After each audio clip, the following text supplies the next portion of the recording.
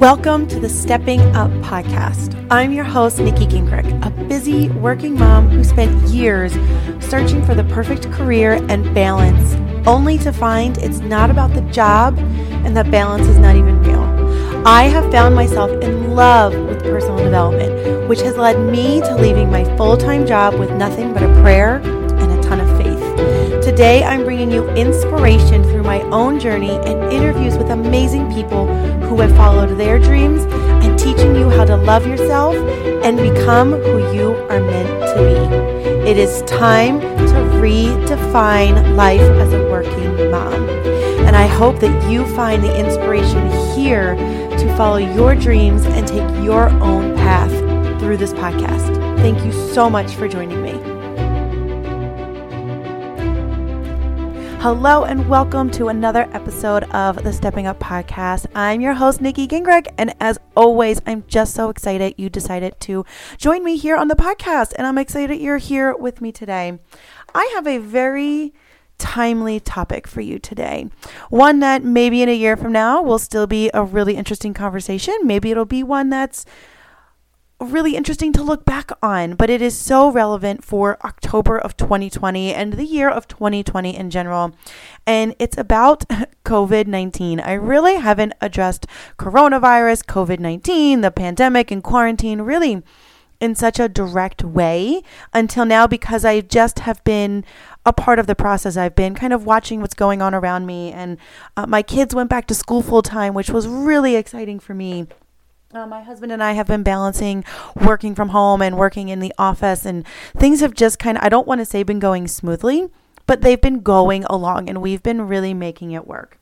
And last week, actually within the last 2 weeks, it has become so much more prevalent to me and in my world of how much of a disruptor, not just to our schedules, but the coronavirus in general and COVID-19 and how it's affecting not just our health, but our mental health and our emotional status and our work-life balance.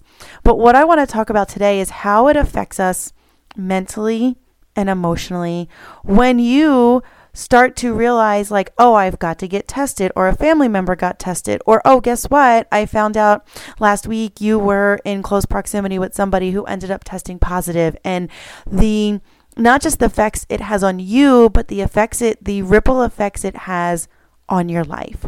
And let me share with you. So last week, my son, my 5-year-old, had a runny nose. He didn't sleep much the weekend before. He was eating a lot of crap food, a lot of sugar, a lot of things that were going to disturb his immune system. And I knew kind of walking in on Sunday, I went, he's not feeling well. And as a mom, if you have children, you know this, that your kids have an MO of when they get sick or they start to get run down, they have certain symptoms. And this is what happens to them all the time. So for my 5-year-old, he gets a runny nose. His sniffles, now that he's getting older, it's a little less, but his sniffles go back into his, he sniffs them up. This is going to get a little gross, but guess what? You're a parent, so you're fine. It goes into his throat. It turns into this very gross, mucusy cough, and usually ends up in a low-grade fever at some point, and it lasts about a week. This is typically what happens to him. And I saw this trajectory happening. I'm going, he's not feeling well. He's going to end up being sick. This is not what we need right now. And so I decided to call the school, and we had a friend of ours, her son had a cough the week before, and they go to school together, so I kind of knew what to expect from the school. And so I kind of went in with the approach of I called them on Monday, knowing he was likely at some point going to have to get a test if he didn't get better within 24 hours. So I call the school, I call him out on Monday, say he's just feeling run down. I want to keep him home before he ends up getting worse. Well, it didn't matter that I kept him home. He ended up getting worse anyway, but I think he would have, gotten worse had I sent him to school. So then on Tuesday, I have to call the school again. And they say, well, now before he comes back, because he's been going to be out for 2 days, he needs a doctor's note. And I knew when I called the doctor's office, they weren't going to let him go back to school without a test. So I'm bracing myself for all of this that's going on and saying, oh my God, what's happening? I was frustrated. I was annoyed. I've now got to tell people, and it's like this, you get branded with this scarlet letter of like, oh my God, you had to get tested for COVID. You could potentially have it. And so it's not just affecting you personally. It wasn't just affecting me. It wasn't just affecting my son. It was affecting all of his classmates and our friends, anyone we were with over the weekend of like, this is what's happening. And it's just this ripple effect. And the word I kept using with my husband was, it's this rigmarole of what's going on because he's got to get tested. He has a stuffy nose. I know for a fact the kid has a cold.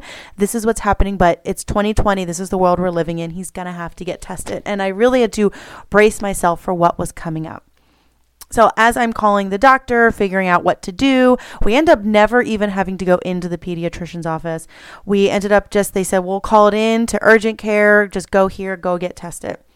In the meantime, while all of this is happening, I was at a work event on Friday afternoon. I get a phone call. I was all outdoors, mask wearing, sanitizing my hands, was following all the protocols. And what happened was so it was a golf outing, and one of the players had tested positive for COVID. And I was like, oh, crap. So I could tell this poor woman who had to make this phone call, my heart went out to her because now she had an event. One of the players had COVID, and now everybody who was there, over almost 100 people that were there, need to know what happened. So again, this is the coronavirus. It doesn't just affect you as an individual or you as your family unit. It affects everybody around you that you may have been in contact with, and you've got to call people to tell people this or send them a text message and tell them.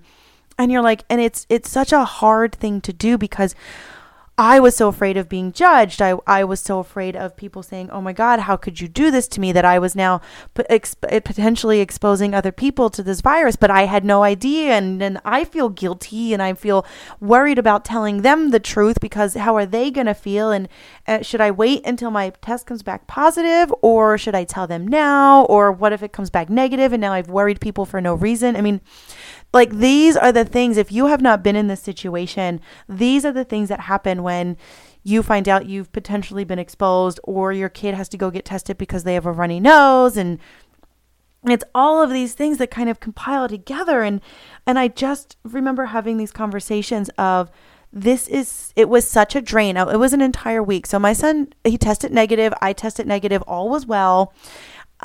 But what happened was, by the end of the week, he was actually home because he still had a stuffy nose, and a 5-year-old, a stuffy nose, and a mask all day in school is not a good combination. So I ended up keeping him home all the way through till Friday.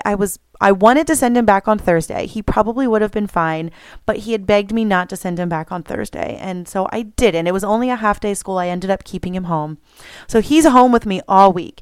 I had to work from home. I had Zoom calls. I had meetings. I had phone calls. It wasn't like this nice, fun, relaxing opportunity for me to just take the time off and like chill out and, hey, we're home, let's chill out and relax. And for some people that might be possible, but last week was not the week for me. And it just brought me back to the beginning of the pandemic, which was actually probably easier because there was less going on. People weren't having meetings. People were still navigating how to do this. The world had pretty much shut down. But now that it's October, the world had started to pick back up. People were having meetings. People are back in work, and it was exhausting, and I was tired. And I was emotionally and physically drained. I had nothing left to give by the end of last week. And I was so happy to send both of my kids back to school on Friday, because they were actually both home for 2 days, because once you find out that a sibling has to get tested, the other sibling needs to get pulled out of school until the test comes back positive or negative. And then they can go back to school. Or my other option, if I opted out of not getting my child tested, was he couldn't go back for 10 days from when the symptoms started, as long as they were improving. If anything got worse, then that got extended another 10 days. I mean, just talking about it brings up all the emotions that I was feeling last week of anxiety and guilt and worry and fear and exhaustion. And I just kept telling people, like, I'm just so physically and emotionally drained from having to deal with this. And this was really the first time our really had any sort of potential for exposure or had to get tested. Like, it was I really felt the effects of, oh my God, this is crazy. And how are we We're taking people, we're telling them to go get tested, but is there any way as a society that we're saying we're comforting people and we're telling them they're not alone? If I didn't have a tribe of amazing friends that I could lean on to that said, this is what's happening.